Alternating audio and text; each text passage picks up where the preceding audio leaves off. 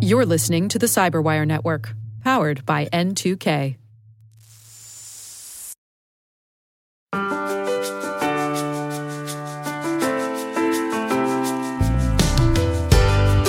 Welcome to Afternoon Cyber Tea with Ann Johnson, where we speak with leaders and influencers in tech about what is shaping the cybersecurity landscape and what is top of mind for the C-suite and other key security decision makers. I'm Ann Johnson, and today we are going to take a brief departure from cybersecurity and ransomware and cyber fraud to talk about some important topics that are near and dear to my heart: diversity, inclusion, and representation. And to help guide us through this conversation, I've invited Jeff Rivera to join me. Now, Jeff is an American author, producer, and co-founder of Collective 5 Entertainment. He has an impressive body of work, including more than 200 books, television, radio, and digital publication. He is an internationally sought-after speaker, he is a mentor, and he's an inspiration to many folks, including myself. Welcome to Afternoon Cyber Tea, Jeff. Thank you so much. It's really amazing to have you on the show, and I appreciate you spending time with us. And I know we're going to talk about diversity and inclusion and how representation really matters. But before we get there, I was hoping to learn more about you and have you talk to the audience about your journey and what brought you to where you are today. Yeah, it's a sort of a long story to tell your whole life story in a couple of minutes, but I think I can manage it. I was born in Salt Lake City, Utah, which is an unusual place for a Black American to be born, certainly at that time. And then we moved to Oregon, and I was born in what I like to call American poverty. And what this means to me is when you, basically, according to the government, make too much money for welfare or food stamps, but you also don't have enough to eat. It's that sort of limbo period. And so there were many times as a family, there were 3 of us kids, and then my stepfather and my mom, where we hardly had anything to eat. And this means specifically, if we were lucky, it was some sort of stir fry or stew on a good day, but typically it could even be something like a bag of cornmeal, and that's without sugar, And so, but during that time, I think that I really relied on my talent and in the arts to get through that difficult period, because I was passionate about writing. I was passionate about anything to do with the arts. And so that really led me through a difficult time. We continued to struggle, and it eventually led to my mother, my brother, and I becoming homeless. And we lived in a 2-door black Buick in Las Vegas. And we had with us all of our pets. We had a pet cockatiel. We had a pet turtle. We had a goldfish in a cup. And it was a really struggling time. When I tell people this, and they're like, there's no way you went through that. But I really did. This was our life. In fact, there were times when we would go to the Wendy's drive-through in the middle of the night or whenever they're almost about to close, and we'd ask if they had anything left over because we knew they were going to throw these items out. There were times when we would get up early in the morning and we would go to the grocery store in hopes that they had little samples of cupcakes and whatnot to eat. It was a really, really challenging time. But I think that when I look back, I wouldn't change it at all, because it really led to my career taking off at some point, because one thing led to another.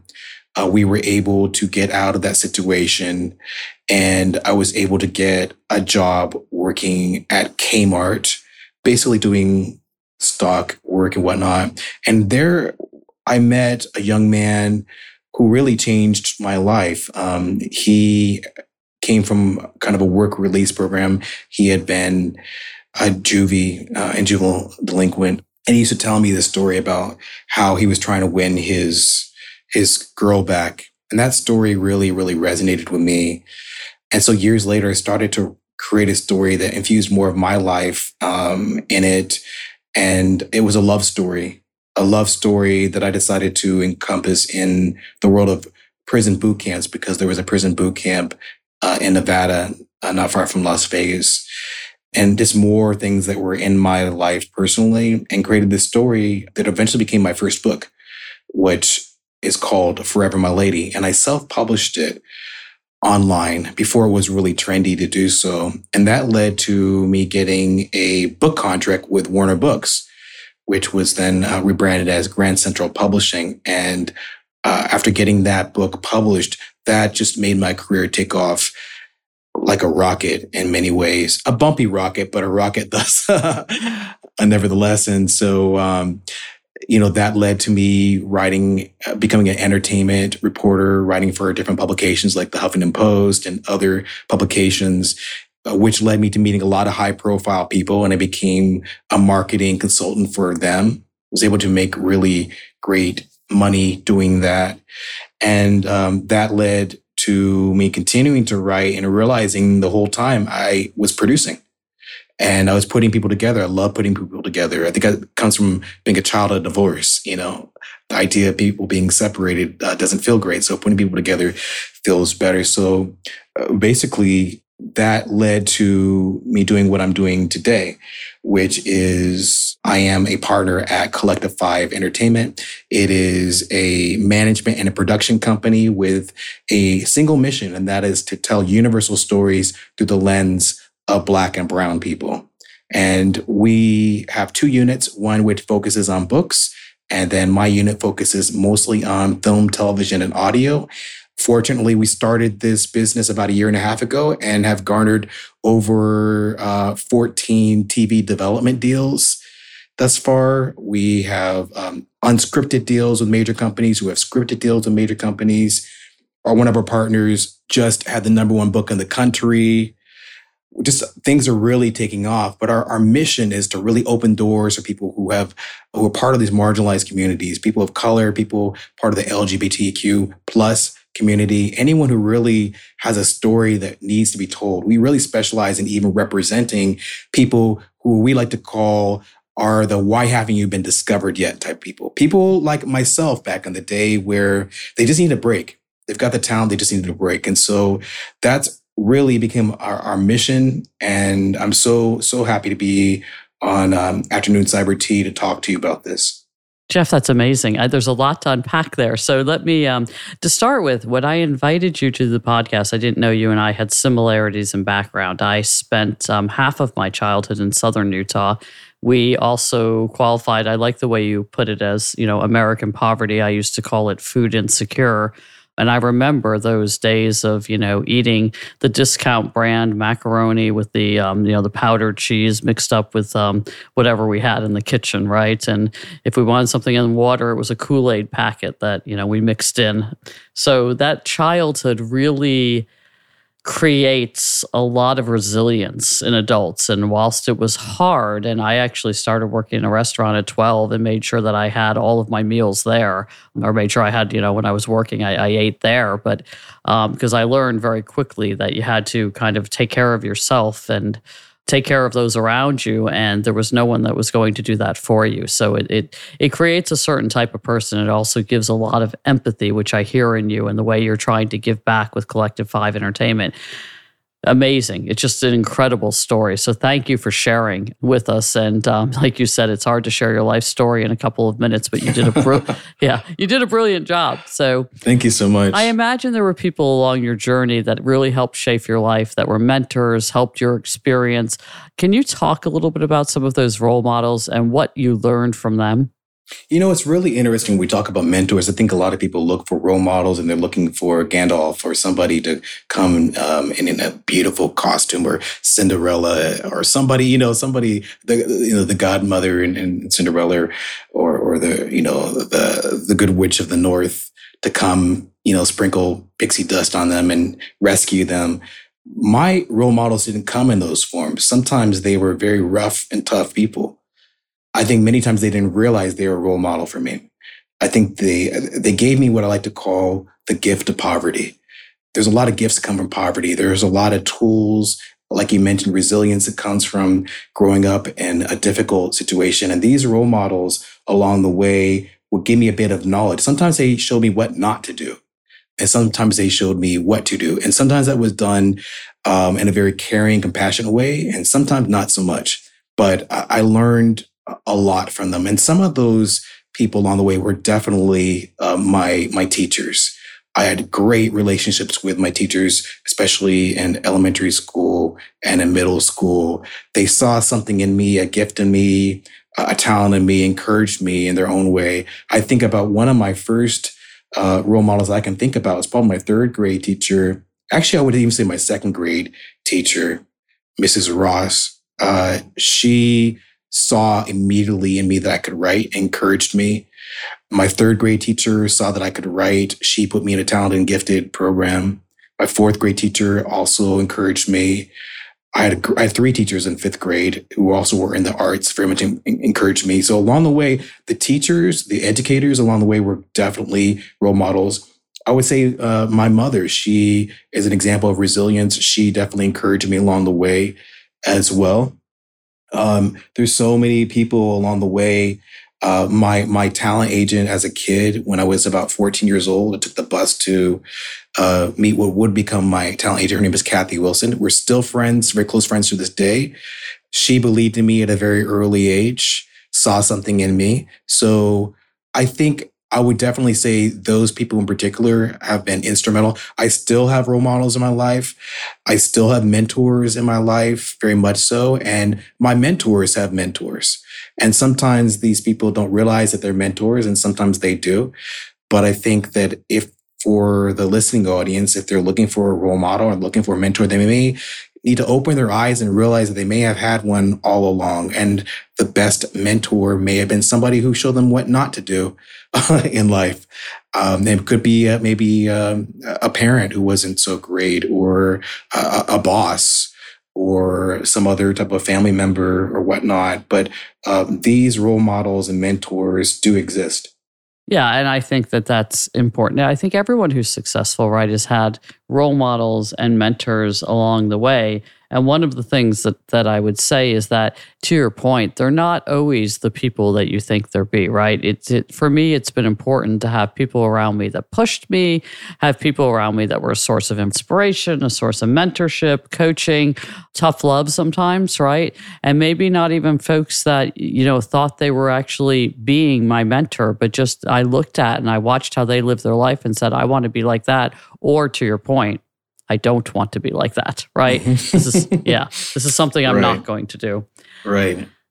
But, when we get to tech and a lot of industries, we don't see the C-suite and senior leadership teams to be as reflective, right, of the rich diversity we have in our general population. It's getting better in places. There's certainly intentional and deliberate efforts in places. But in your experience, what sort of impact does this have, right? As you watch folks from marginalized or underrepresented communities growing up and coming to the workforce, how does the lack of representation impact them? And more importantly, what types of things can we do to turn it around? It's so important, and it goes beyond just marginalized, communities and underrepresented communities. Just seeing somebody visually who is like you, and whether that means that they are a person of color or someone of the same gender or sexual orientation or geographical location that looks like you, really makes a huge impact on people. Just to know that it's possible that they too can do it. Sometimes they don't even see themselves being able to do something in a career until they see somebody who looks like them or from their same background doing it. It has a huge impact on a lot of different industries, whether that be the arts and entertainment industry, the tech industry, and beyond, to be able to see somebody who really looks like you or from the same background. Yeah, I think it helps you, right? It gives you confidence and a little courage to go take those risks that you may not have considered taking.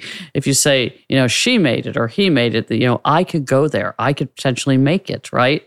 Absolutely. Yeah, absolutely. I think it makes a big difference. And I think what happens sometimes when you're part of the majority is maybe you don't understand the importance of it, because you think, well, why does it matter if they're one of my least favorite things people say is, well, I don't see color, as if that's a good thing. You need to see color, because to say I don't see color is very dismissive. It means I don't see you. I don't see the differences. I don't see the challenges that you've been through.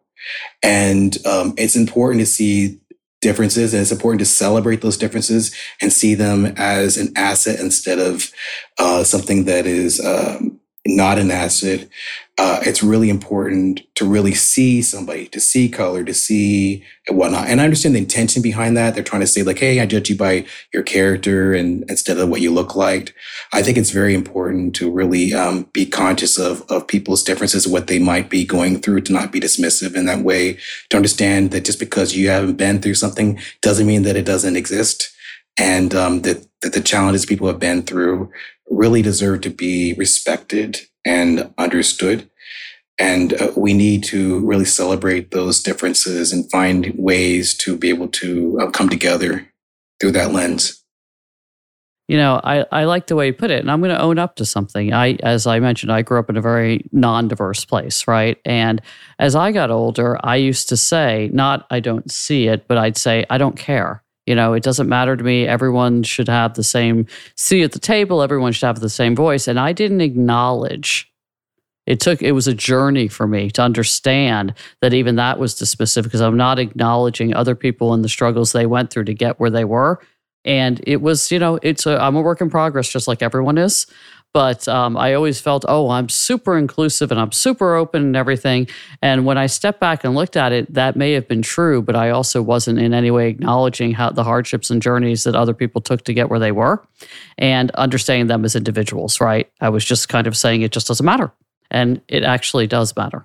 Mm-hmm. Yeah, I think you're right. And I appreciate that. I think that's easy to do. I think that sometimes men do that to women. They're like, oh, what's the big deal? Everybody has the same opportunities. Well, they really don't. I think that sometimes people do need, people are willing to stand on their own merits, but they need to be able to give it a shot to do it.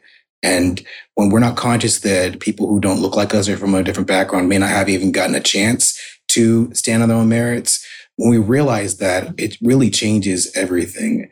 And sometimes you do need a little bit of a nudge to be able to get people who are from marginalized communities in a particular industry, because if you don't consciously choose to do that, it will never happen, And so we have to push it, those who really care, to be supportive and, to really put people at an opportunity, especially decision makers. I think it's interesting when people hire maybe human resource executives or any type of executive that's going to be bringing in, recruiting people, that those people who are recruiters or human resources, that they come from the same community that you want to attract, because they'll often bring in those kind of people. I mean, it goes beyond just color or gender and whatnot. I think about, I never ask for a referral from a particularly flaky person, because good chances are they're going to bring in other flaky people. So I like to bring in people who are what I'm looking for, and they will find more people like themselves. So I would encourage anybody who's in a position where they really do want to have someone who's a part of a marginalized community to really have a recruiter or a human resource person who is from that community as well. I can't emphasize that enough. As a woman who's been in tech over 30 years, and especially early in my career, I was the only woman, right, in a room full of men. And it felt uncomfortable and awkward. And all my interviewers were men, right? And they all looked alike and they all sounded alike. And one of the things we do here at Microsoft is we want diverse interviewers in the process also, because they're going to approach the situation with their empathy and their lived experience that, other folks aren't going to bring to the situation, right? So I think what you said is just incredibly important, that if you're going to be recruiting, you need to have members of the community as part of that process all the way along. Thank you so much. And I hope that people take that to heart. Yeah, I hope so too. Look, I have to be optimistic that we're making progress, right? I see more and more representation, but we're also backsliding in ways. There's been, some backlash, and it's a difficult time for a lot of people right now. So we need to acknowledge that whilst we've made progress, we're always one step away of going completely backwards. Exactly. Yeah, we have to be really conscious of it. I think that especially after the George Floyd incident, there were a lot of performative press releases put out about helping marginalized communities. And some of them, that's pretty much all it was a press release. Or sometimes the executives would line up meetings with, for example, people of color, and then, okay, I did my mitzvah for the day, and that's it, and nothing else came from it. And so we have to go even further. We have to really, really make sure that these commitments are followed through. Yeah, exactly. And I think that performative virtual signaling, it's something that, I personally try to avoid. And I was talking to someone else recently about the putting action behind it, right? Mentoring folks for marginalized communities, hiring folks for marginalized communities, creating opportunities for folks, making connections, right? The one thing we talk about a lot as women is there's an expression that women are over-mentored in tech and under-sponsored. And that sponsorship of putting someone forward and being the person that says, this is a wonderful candidate for your role, and I highly recommend them proactively, right? Finding that opportunity to make those connections is something we can all constructively do every day. And it's what your organization is doing. I love what you're doing thematically. It's wonderful. Thank you so much. And it's really interesting. And I think you probably have found the same, that you never know how some word of encouragement or some comment you might make will make an impact on somebody for life. I think about, there was a particular executive from a major media company who messaged me on Facebook about 2 or so years ago. And I'd never had an interaction with her before, but she asked me if I had ever thought about writing or producing for kids and family. And I had written kids' books, but I never really thought about it. That one question set me on a trajectory I was not expecting, opened up so many doors just by her asking me that. There are times, and you probably have found the same, when you might have said something to someone to encourage them. You never really thought anything about it, but they come back to you years later and say, that thing you said to me years ago, remember when you did such and such? Like, that changed my life. And it's amazing what you can do to really make an impact on people just by being encouraging, and can also work the other way around. That's why we have to be really careful about not discouraging people, saying the wrong thing. But I think that you can really make a tremendous impact on people. Yeah, and I'll paraphrase Maya Angelou when I say that, people may not remember what they said, but they remember how you made them feel. Mm-hmm. And it's something, years later, people will remember that. I actually had someone come back to me recently who I had sponsored through a scholarship for some training. And they said I changed their life. And it was like, to me, it wasn't a huge thing to do. To them, it was like this super impactful experience. And I was like, those are the types of things we need to be doing. I know you do a lot of mentoring.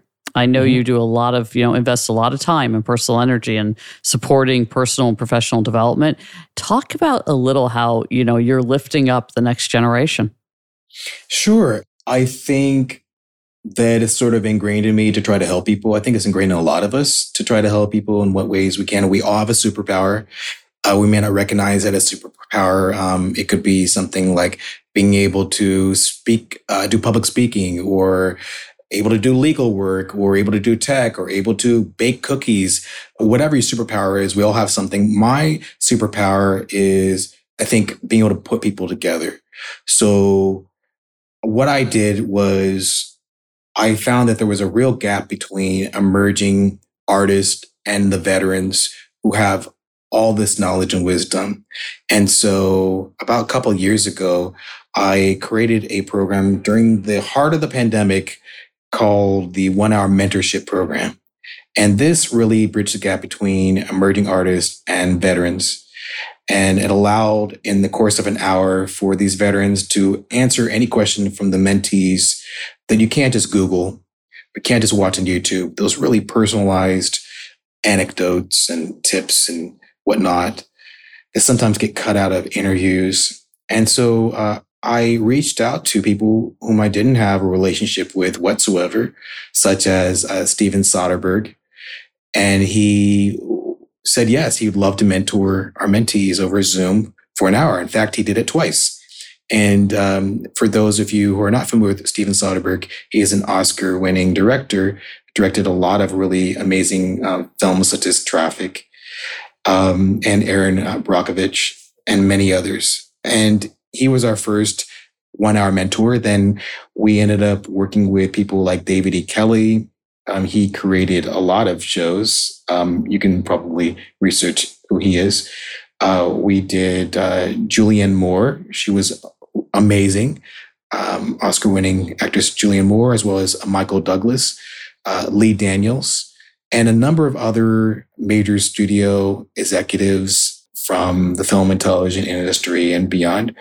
And we've started to also reach out to people in the tech industry, in the startup industry, people in the media industry who want to do the same thing. They want to give back over the course of an hour and answer those questions. And it really has made an impact. People have not only learned a lot, but have had doors open to them that they normally wouldn't have.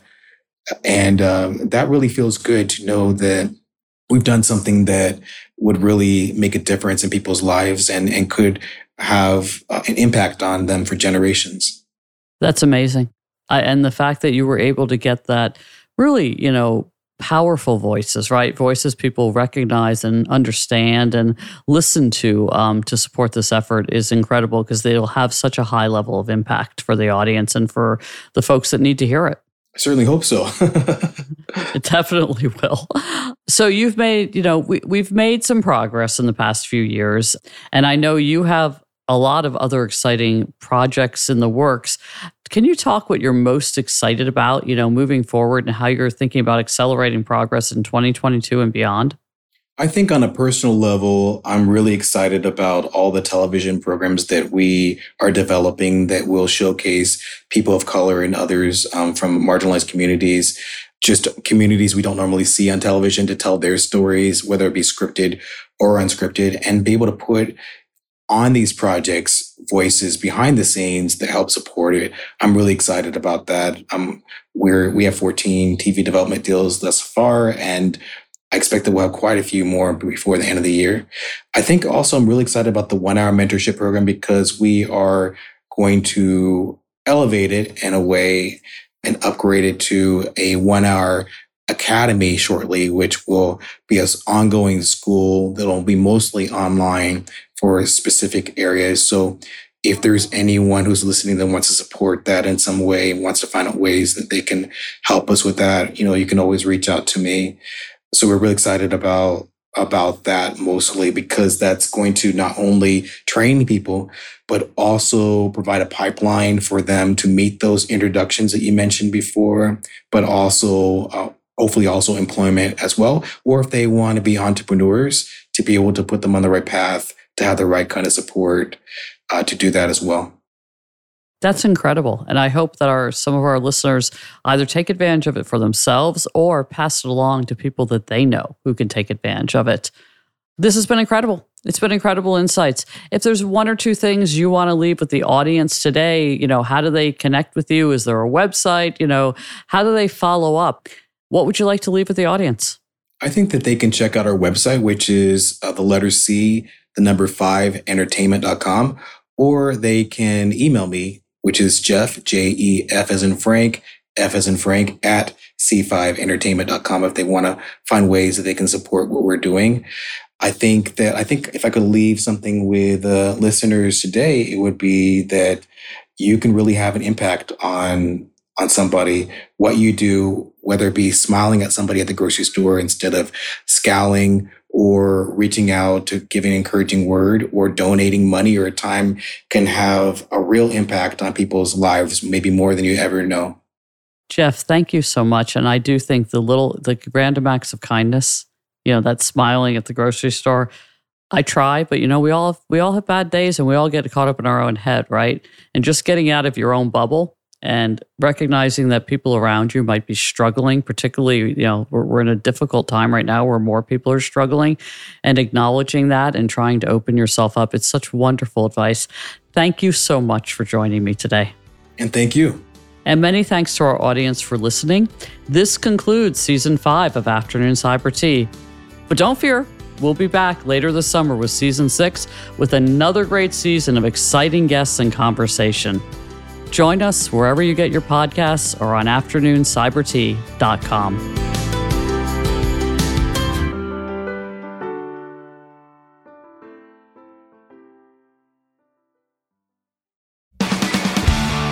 This week on the Microsoft Threat Intelligence Podcast, join us as we dig deep into the XZ backdoor with its finder, Andreas Freund, and senior security researcher, Thomas Rocia. Be sure to listen in and follow us at msthreatintelpodcast.com or wherever you get your favorite podcasts.